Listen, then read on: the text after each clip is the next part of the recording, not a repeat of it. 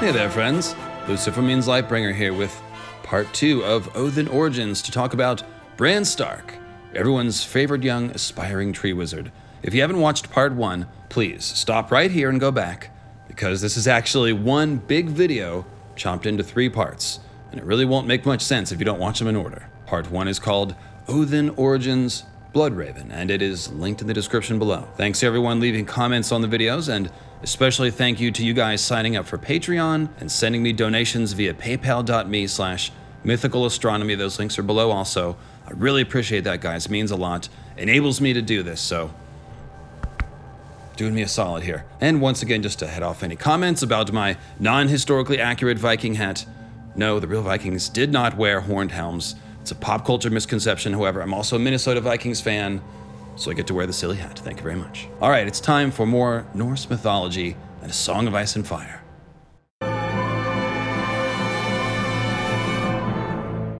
There's a lot to say about Bran and Norse mythology. As the chained winged wolf, he's a pretty strong parallel to Fenrir, and when Jaime pushes him out of the window and later loses his hand, that's a lot like Tyr losing his hand.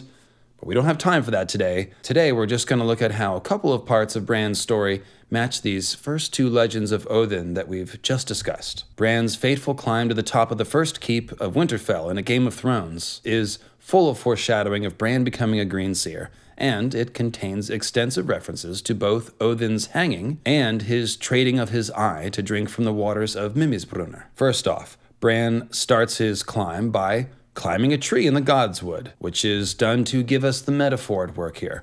Bran is climbing a great tree, and the castle of Winterfell is indeed named as a tree in this chapter when it says, "The place had grown over the centuries like some monstrous stone tree." Ergo, the castle built around the magic tree is itself a symbol of a giant tree, and climbing it makes Bran feel like he was lord of the castle in a way that even Robb would never know. Just as Odin is Lord of Yggdrasil and its 9 realms, young Bran Stark is now Lord of this giant stone tree. And again, you can pretty easily see the foreshadowing here for Bran to take Bloodraven's place as Lord of the Weirwood Tree. Bran, whose name means raven, among a few other things, does indeed like to perch up in his tree.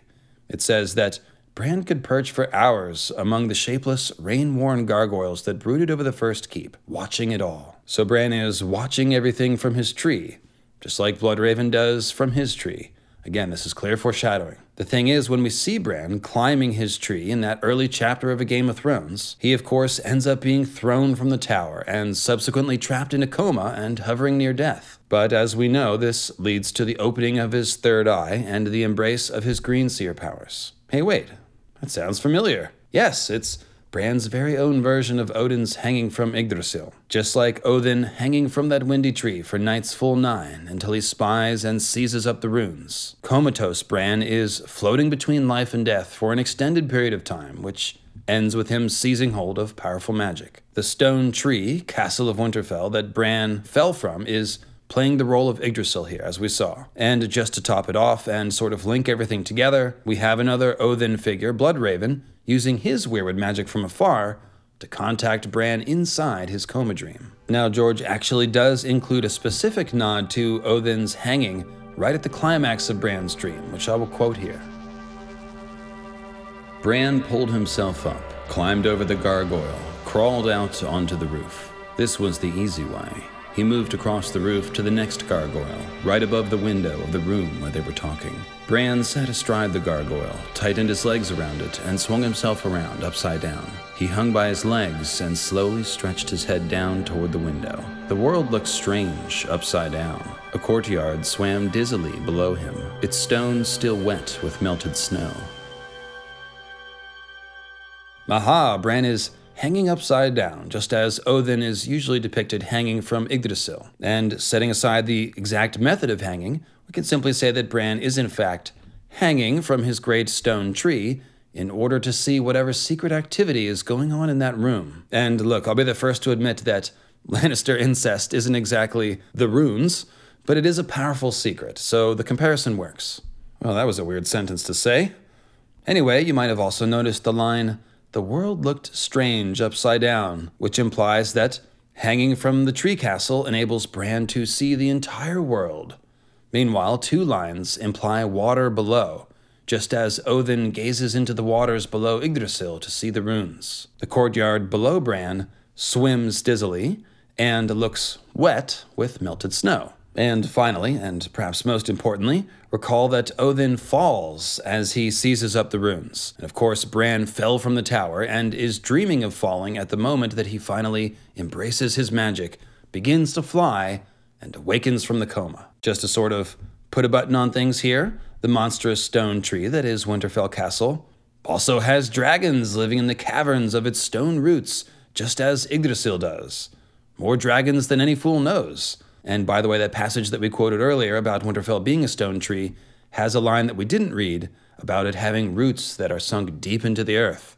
So we should think about this tree as having roots and caverns below it. And of course, we're talking about the crypts of Winterfell here, which are located directly below the tower-like first keep that Bran climbs, hangs from, and then falls from. So yes, there are actually no less than 3 suggestions of dragons living there beneath Winterfell, plus Jon Snow himself, a dragon of House Targaryen who has a recurring dream of walking the lowest levels of the crypts, down in the root zone of the stone tree. So first of all, we have the Maesters of the World of Ice and Fire informing us, in their snootiest Maester voice, that the small folk of Winterfell and the Wintertown have been known to claim that the springs are heated by the breath of a dragon that sleeps beneath the castle. You can pretty much hear the eye rolling there, and although they do pass this off as foolish in the next sentence, the suggestion is there, and in that same passage, the Maesters themselves actually draw a comparison between Winterfell and Dragonstone and Valyria by saying that hot springs such as the one beneath Winterfell have been shown to be heated by the furnaces of the world, the same fires that made the 14 flames, or the smoking mountain of Dragonstone. Similarly, there are rumors that Vermax,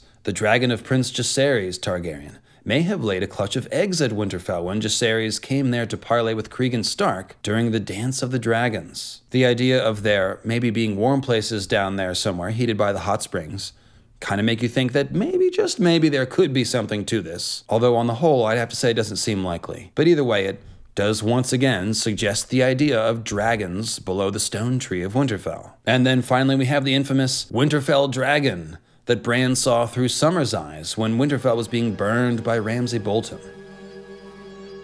The smoke and ash clouded his eyes, and in the sky he saw a great winged snake whose roar was a river of flame. He bared his teeth, but then the snake was gone. Behind the cliffs, tall fires were eating up the stars. All through the night the fires crackled, and once there was a great roar and a crash that made the earth jump under his feet. I included a couple of extra lines there just to show you the apocalyptic, Ragnarok-like vibe of this scene. The world shakes, fires are eating up the stars, and so on. Bran, huddled down below the earth in the crypts and surveying the carnage through the eyes of his direwolf, appears to see a fiery serpent escape from the burning castle. That must have been the one heating the hot springs below, right? I'm kidding. This is almost certainly an optical illusion for the sake of symbolism. But this sure does make a nice parallel to Nidhogger, who is supposed to break free at Ragnarok to help destroy the world. I've also noticed that the smoke and ash was clouding the eyes of Bran's direwolf in this scene, which means that Bran is seeing through the ashes. Or perhaps the suggestion is of Bran seeing through the ash tree Yggdrasil, as Odin does, since pretty much all of Bran's skin-changing scenes are foreshadowing his destiny as a Greenseer. And more importantly, since Martin actually does use the ash tree / fire and ash symbolic wordplay quite a lot to refer to the sacred fire of the gods that is bestowed by the Weirwoods. And you can find out all about that in the Weirwood Compendium series. Now, at this very moment that Bran is seeing the apocalypse and the fiery serpent through Summer, Bran himself is down in the dark caverns of the Winterfell crypts, where he says he opened his third eye by being able to consciously skin change Summer at will for the first time, just as he'll eventually wed the Weirwood trees down in Bloodraven's cave, which again parallels the Winterfell crypts as the root zone of the Magic World Tree. So, put it all together and what do you have? Bran down in a cave below the earth, opening his third eye and seeing through the ash, or through his Greenseer magic if you want to say, to catch a glimpse of something that looks a lot like Ragnarok, complete with a dragon breaking free from the stone tree. Returning to Bran's fall from the tower and his awakening from the coma dream, we can actually find strong parallels to the story of Odin and Mimir's well as well. though it's mainly the eye-gouging part of the story and the attainder of wisdom as opposed to any drinking horns. Bran is much too young for drinking horns, you understand, though the Umbers do come through Winterfell with drinking horns aplenty. In any case, as Bran is climbing towards his fateful encounter, I keep saying that, but it is very fateful, his encounter with Jaime's hand, he recalls a cautionary tale of old Nan's about the bad little boy who climbed too high. It's very clearly a story told to Bran to scare him out of climbing, though that, of course, does not work. Old Nan told him a story about a bad little boy who climbed too high and was struck down by lightning, and how afterward the crows came to peck out his eyes. Bran was not impressed. There were crows' nests atop the broken tower, where no one ever went but him, and sometimes he filled his pockets with corn before he climbed up there, and the crows ate it right out of his hand. None of them had ever shown the slightest bit of interest in pecking out his eyes. But of course, Bran does fall. Well, he didn't fall, he was thrown, in fairness to Bran's climbing skill, thrown down by Jaime as he was climbing towards the so-called Broken Tower of Winterfell, which was broken in the past when it was struck by lightning. And just so you're not confused, he was climbing towards the Broken Tower, and he came to the first keep on the way, and that's when he overheard Jaime. So the scene with Jaime goes down at the first keep, but he was actually climbing towards the Broken Tower. That's where the crows hang out. And the Broken Tower was broken by lightning, so it's a great parallel to the Bad Little Boy story. It places the lightning at the top of the tower, even if it doesn't actually strike Bran. He's climbing towards a tower where there is lightning at the top. So then in Bran's coma dream, we get a second parallel to the story of the Bad Little Boy, because the three-eyed crow actually pecks out Bran's eyes and, quote, blinds him with its wings. "I'm flying," he cried out in delight. "I've noticed," said the three-eyed crow. It took to the air, flapping its wings in his face, slowing him, blinding him. He faltered in the air as its pinions beat against his cheeks. Its beak stabbed at him fiercely, and Bran felt a sudden blinding pain in the middle of his forehead, between his eyes. As you can see, it's a bit of a twist. In Old Nan's tale, the crows picking out the bad little boy's eyes is a bad thing, but here we see it turned around as the three-eyed crow helps awaken Bran from his coma with blinding pain and by pecking open his third eye. This is quite clever writing here. Martin has taken the eye-gouging element of the Mimir story and used it to fashion part of an entertaining story from Old Nan, which then turns out to be a symbolic metaphor for Bran's acquisition of magic, which George R. Martin borrowed from Odin, and that brings us back to the theme of Odin's stories about paying a great price to obtain magic. Needless to say, Bran has paid the price of his legs, but the nod to the loss of Odin's eye makes a nice touch here. Now, as I said, there is no drinking of anything here to parallel the water of Mimmisbrunner, but going back to Jojen's language about Greenseers drinking from the green fountain, we could sort of stretch and say that Bran's opening of his third eye here in the dream is the beginning of the awakening of his green gifts, so in a sense, he's taking the first sip from the green fountain in this scene. Now, wouldn't it be lovely if there was a place somewhere in A Song of Ice and Fire that has a weirwood tree, a magic well, maybe an eye being thrown into that well, perhaps Bran and Bloodraven, all together? Well, no, it wouldn't be, because that place is the Night Fort. That's why I've got my Night's Watch shirt on here. Gotta say the vows, protect us against all the spooky things and snarks and grumpkins coming from the other side. And of course, it actually is lovely for us who are on the hunt for Odin and Yggdrasil symbolism, so we can find it here at the Night Fort. Bran and his ragtag company reach the Night Fort in a storm of swords, on their way north to find Bloodraven's cave, of course, and boy howdy does Martin ever take advantage of his first chance to write a scene at this most haunted of Westerosi castles. Like I said, Martin does fancy himself an occasional horror writer. So first, the Twisted Weirwood.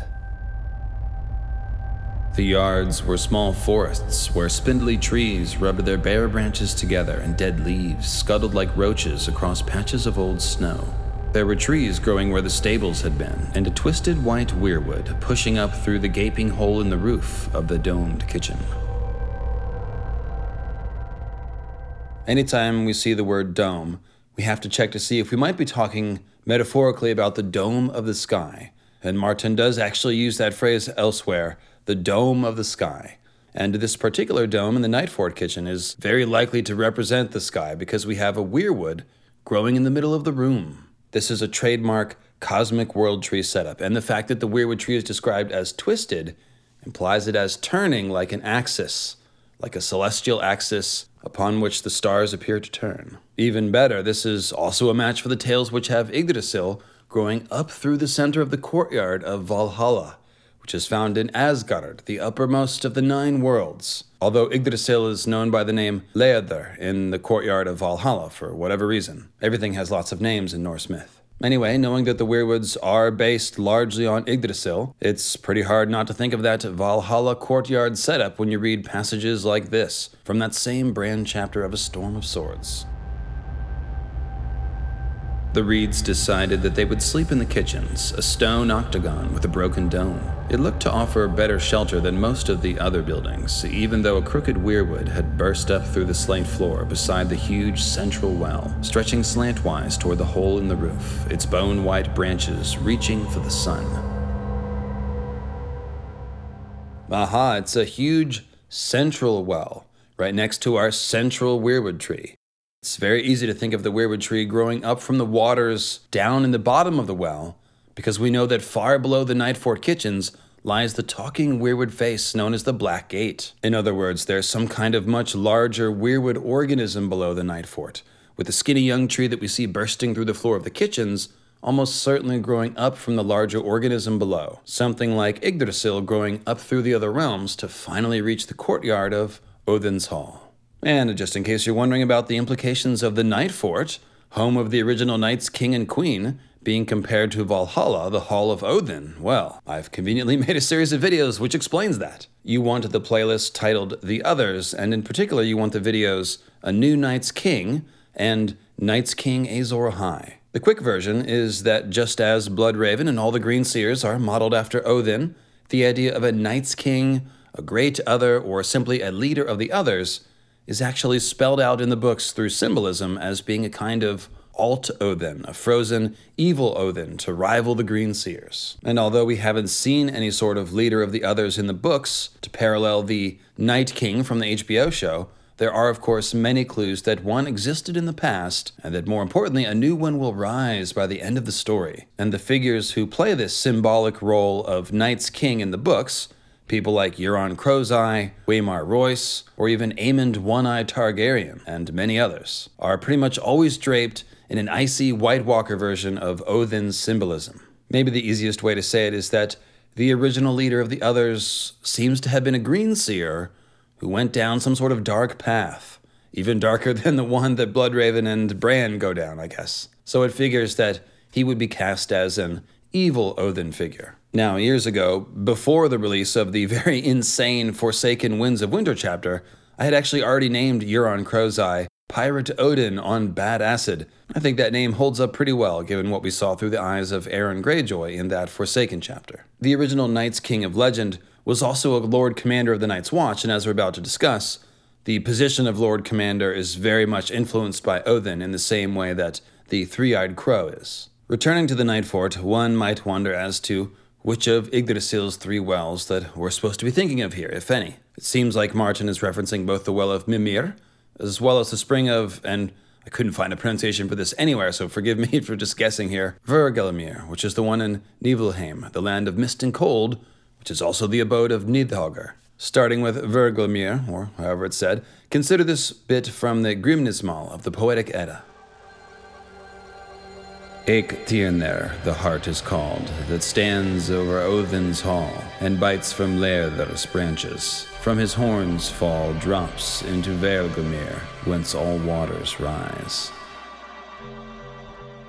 So in Odin's hall, that's Valhalla, there's a stag who bites from the upper branches of Yggdrasil, and from his horns falls dew that drips down into Hvergelmir. Now, as I said, Odin's hall is up above in Asgard, updated pronunciation I just looked up by the way, but the spring of Hvergelmir is found down below in Niflheim, which is a completely different realm.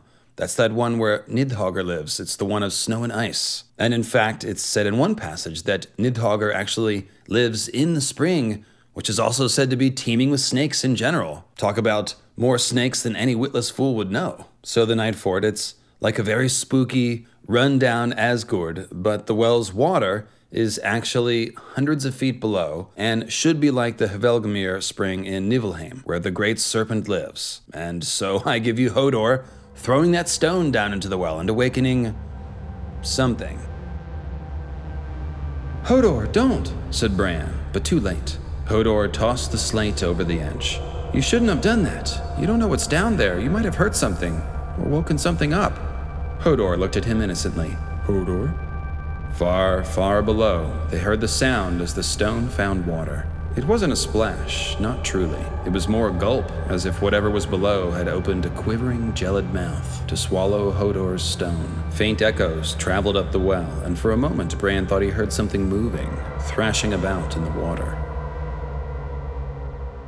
You know, I had always wondered why George thought to suggest a sea monster swimming around down in the well water here. I mean, the scene itself is an obvious nod to the Lord of the Rings and the Mines of Moria, sure, but instead of orcs or a Balrog living down there, the suggestion is of a sea serpent, something that swims. But of course, according to Norse cosmology, as we've just learned, there should be a serpent down there, and if it's stirring, that means Ragnarok must be approaching. Or said another way, winter is coming. Sam Tarly coming up out of the well as he does in this chapter becomes even more interesting then, because Sam is called a Leviathan several times, and Leviathans are, first and foremost, sea dragons. Therefore, his coming up out of the well, which terrifies Bran and company in the moment, is actually another suggestion of the Nidhogger dragon breaking free for Ragnarok. Now, despite briefly performing the symbolism of serpents rising up out of the well, Sam actually draws a much stronger parallel to Heimdallr, who blows the Jallar horn at the onset of Ragnarok. Sam was given that ancient horn that Jon Snow found at the Fist of the First Men, you'll recall, which may be the Horn of Winter. Heimdallr is said to keep watch for the signs of the onset of Ragnarok from his dwelling in Himinbjorg, where the rainbow-like Bifrost Bridge meets the sky. And it seems fairly clear to me that the wall, which shines in prismatic rainbow colors on many occasions, is more or less the Song of Ice and Fire parallel to the Bifrost Bridge. And that's where Sam and the entire Night's Watch, in fact, keeps watch for the others and the end of the world. Returning to Bran at the Night Fort, I did promise an allusion to Odin's eye being thrown into the well of Mimir. Now, of course, nobody actually throws their eye down the well. I'm pretty sure you'd remember that if that happened. But we do have a weirwood and a well, so we're essentially looking for some sort of symbol of an eye going down the well. And this is what we find. Pale moonlight slanted down through the hole in the dome, painting the branches of the weirwood as they strained up toward the roof. It looked as if the tree was trying to catch the moon and drag it down into the well. Old gods, Bran prayed, if you hear me, don't send a dream tonight. Or if you do, make it a good dream. The gods made no answer. Alright, so the moon is seemingly being pulled into the well by the weirwood tree here. But can the moon be seen as the eye of a green seer somehow? Well, yes. It's like a three-step process, though. So first of all, there's a running symbolic parallelism between the moon and weirwoods. We've got the Blackgate talking weirwood face down below the Night Fort, which glows with milk and moonlight. Then there's the moon door in the Eyrie, which is made of weirwood. And, of course, there's the doors of the House of Black and White, which are half weirwood and half ebony, with a giant moon face across both of them. And they also have cute little ebony chairs with white weirwood faces and white weirwood chairs with black ebony faces. Secondly, there are also several scenes where the moon is described as looking like a great eye, most notably in the Theon chapter of A Dance with Dragons, where Theon communicates with Bran through the Winterfell heart tree. This is during the wedding of Ramsay Bolton and Jane Poole dressed up as Arya, which takes place directly before the heart tree in the fashion of northern weddings, and it says, "Up above the treetops, a crescent moon was floating in a dark sky, half obscured by mist, like an eye peering through a veil of silk." So given the weirwood moon parallel, and given that Bran does seem to be watching the events in the Winterfell Godswood, it seems possible that the language here is intended to make us think of Bran when the moon is watching like an eye. If he can watch out of a moon-colored weirwood face, why not a moon eye in the sky, right? I mean, the suggestion here is probably more poetic than literal, but it does seem intentional. What's absolutely certain is that young Bloodraven likes to go about the Seven Kingdoms in disguise, and when he does, he has terrific moon eye symbolism, especially at a scene at a castle called White Walls, which parallels the action here at the Night Fort. So first of all, wandering around in disguise is one of Odin's favorite things to do, right up there with fighting battles and seeking out magic. Odin has several nicknames, which mean some version of the Wanderer. The thing is that no matter what disguise Odin wears, and he's particularly fond of the floppy, wide-brim hat that is often thought of a staple of wizard costumes. Again, hey Gandalf, how's it going? Odin is always identifiable to the listener of the story, because he'll always have just one eye. And by the way, other nicknames for Odin reference his hat or his blinding, and one even names him as Blind Guest, which also hits the Wanderer thing. Bloodraven is caught pulling this exact routine in a scene from a short story called The Mystery Knight, which is one of the Duncan Egg books, of course. And again, this scene has several important parallels to Bran's Night Fort scene. Dunk whirled. Through the rain, all he could make out was a hooded shape and a single pale white eye. It was only when the man came forward that his shadowed face beneath the cowl took on the familiar feature of Sir Maynard Plum, the pale eye no more than the moonstone brooch that pinned his cloak at the shoulder. Now, Sir Maynard Plum is actually Lord Bloodraven in disguise, as the story makes clear, and here the optical illusion makes it appear as though his moonstone brooch is actually a single eye. Not only is this a very sneaky way for George to have Bloodraven pull the Odin in disguise trick, now we can see that Bloodraven's eye can be like the moon, or we can say that the eyes of the Green Seers can be like the moon more generally. What's even better is that Dunk is actually standing right next to a well in this moment when Bloodraven appears out of the mist doing his best Odin impression. So just to spell out the visual parallel, at the Night Fort, we have the well, the weirwood tree, and the moon eye above, and then over here at White Walls we have the well, the weirwood-colored Bloodraven, and Bloodraven's moonstone eye. The parallels go further too, because White Walls, well, it's made of white stone, that's how it got the name, but it also has white rafters made of weirwood, and it's located right by the God's Isle in the Isle of Faces.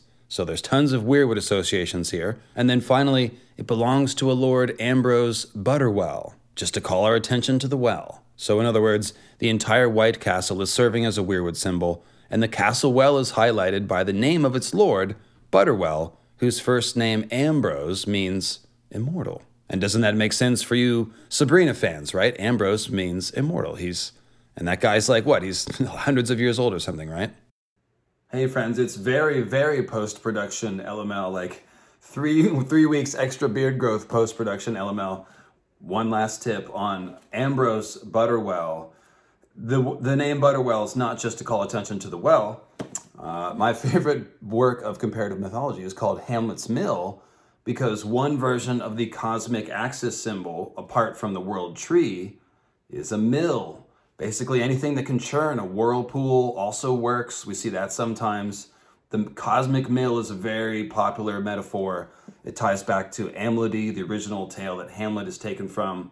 And so Lord Butterwell, the name implies not only a well, but a cosmic axis. So it really makes us think of the Night Fort, where we have the well and the cosmic axis weirwood, breaking through the dome of the sky. So it's yet another parallel between White Walls and House Butterwell and the Night Fort. Very cool. It's always one more thing. You can always take this thing further. It's lots of fun. I hope you guys are enjoying the video. Now back to 3 weeks ago me. Dunk was standing by a well in this scene because he had actually just been attacked by a fellow named Alan Cockshaw, who meant to throw Dunk down the well. But instead, Dunk fed him a stone, meaning that he broke his teeth with a rock and then threw him down the well instead. And then back over at the Night Fort, we have Dunk's descendant, Hodor, throwing a stone down the well too.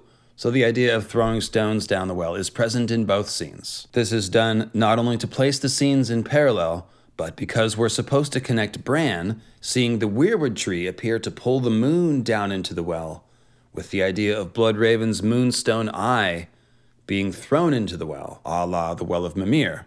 And all of this sort of creates a big cosmic parallel to the Well of Mimir, where the moon is the eye that gets sacrificed. And of course, if you know anything about the long night theories on this channel, it's all about sacrificing the moon, right? So the old gods, the Weirwoods, they're the ones who demand the moon eye sacrifice because they're the ones who bestow magic power, right? Now, one final layer to this is that Bran ultimately goes down the well in that he, well, goes down the well to reach the Black Gate talking Weirwood face and then cross over to the other side of the wall so that he can continue his journey to find Bloodraven's cave. This essentially makes Bran a literal embodiment of the sacrifice of Odin, as the Weirwood has actually pulled Bran down the well and then eaten him, because recall that going through the Black Gate talking Weirwood face means that you have to go through the open maw, meaning that it eats you. So Bran is fully a sacrifice to the old gods, right? He's going to be, in some sense, eaten by the Weirwoods, just like his mentor Bloodraven. So it seems that in A Song of Ice and Fire, you don't just give your eye or your legs, but rather your whole self to obtain the ultimate magic. And, by the way, Bloodraven uses the name Plum because he's nothing more than a tasty morsel for the ever-hungry Weirwoods. Chomp chomp. And of course, Bran's name also alludes to Corn Bran, and he's always feeding his corn to the crows. So yet another implication of the Greenseers being eaten or fed to the Weirwoods. And then there's the Jojen paste thing. Again, the Jojen paste. Always with the Jojen paste. Oh yes, and one more thing. Since the seed casing at the center of a plum is called a stone, the alias Maynard Plum actually implies Bloodraven as yet another stone to be thrown down the well and sacrificed to the old gods, which of course happened like 50 or 80 years ago or something.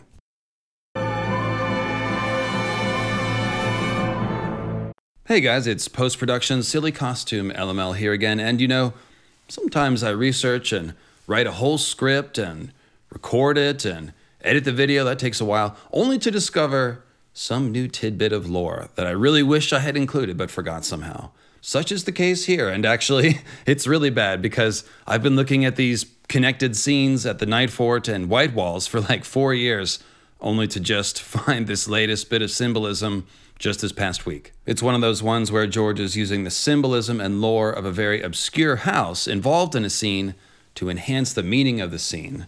And those are some of the best finds, in my opinion. So we're still thinking about Bloodraven's eye being like the moon and other things which go down the well. And now check out this quote from the end of the story after Bloodraven has officially come to White Walls and very neatly cleaned up the very sad Second Blackfire Rebellion. The only blood that was shed that day came when a man in service to Lord Verwell began to boast that he had been one of Bloodraven's eyes and would soon be well rewarded. By the time the moon turns, I'll be fucking holes and drinking Dornish red, he was purported to have said, just before one of Lord Costain's knights slit his throat. Drink that, he said, as Verwell's man drowned in his own blood. It's not Dornish, but it's red. Okay, so the man in service to Lord Verwell, emphasis on well, is one of Bloodraven's eyes, meaning one of his spies, and he's talking about the moon turning. And also being well rewarded. Let's not forget that. He's gonna be well rewarded, yeah. I just found that like this morning as I'm putting this video up. I don't know if Verwell's man is telling the truth about serving Lord Bloodraven here, but the Verwell sigil does look an awful lot like Bloodraven's. I mean, an awful lot. It's a silver wyvern on a black field with red striping. Sorry, I don't do the fancy heraldry words around here. As opposed to a white dragon on a smoke gray field breathing scarlet flame. The name Verwell breaks down to the word ver or vir, and well, and the word vir, V-Y-R, means man, and has a shared etymology with were, as in werewolf, or perhaps even as in the weir in weirwood trees, which are, of course, man trees, just like werewolves are man wolves. The vir in Virwell might also be meant as a fragmental variant of wyvern, since that's their sigil, so it seems like the word Verwell is suggesting a well associated with men and wyverns, or dragons. So now this makes sense, right? The man in service to Lord Verwell is one of Bloodraven's eyes. He's a man-dragon who should drown in a well, or perhaps a serpent dragon living down in a well, like Nidogger. Verwell's man is speaking of celebrating new riches and women and red wine when the moon turns, but instead drowns in red blood, which makes us think of the moon drowning in general, of course. And just to be extra cheeky, Martin gave us exactly one historical member of House Verwell, and he's a fellow named Egon Verwell, who was captain of the guards at Highgarden. Egon, or should I say, Igon. Yeah, Igon down the well. I mean, that's what I've been trying to say, right? That's the Mimir's Well story. Igon down the well. Okay, I'm laying it on thick here, but this is exactly how Martin consistently uses the minor houses to augment the symbolism of a scene, with layers and layers of repeating ideas, as we see here with House Verwell and House Plum. Okay, it's time for Othin Origins Part 3, Jon Snow, which you'll see on the screen below you shortly, unless you're watching this one on the day it came out, in which case you'll have to wait till tomorrow. I'm really excited about Part 3. We're gonna finally uncover the source of all Jon's anger and rage. We're gonna break down all this wolves and ravens skin-changing stuff like never before. So I'll see you there. Be sure to leave a comment below. And as always, let's salute the Patreon sponsors that make it possible for me to make videos like this and buy silly hats.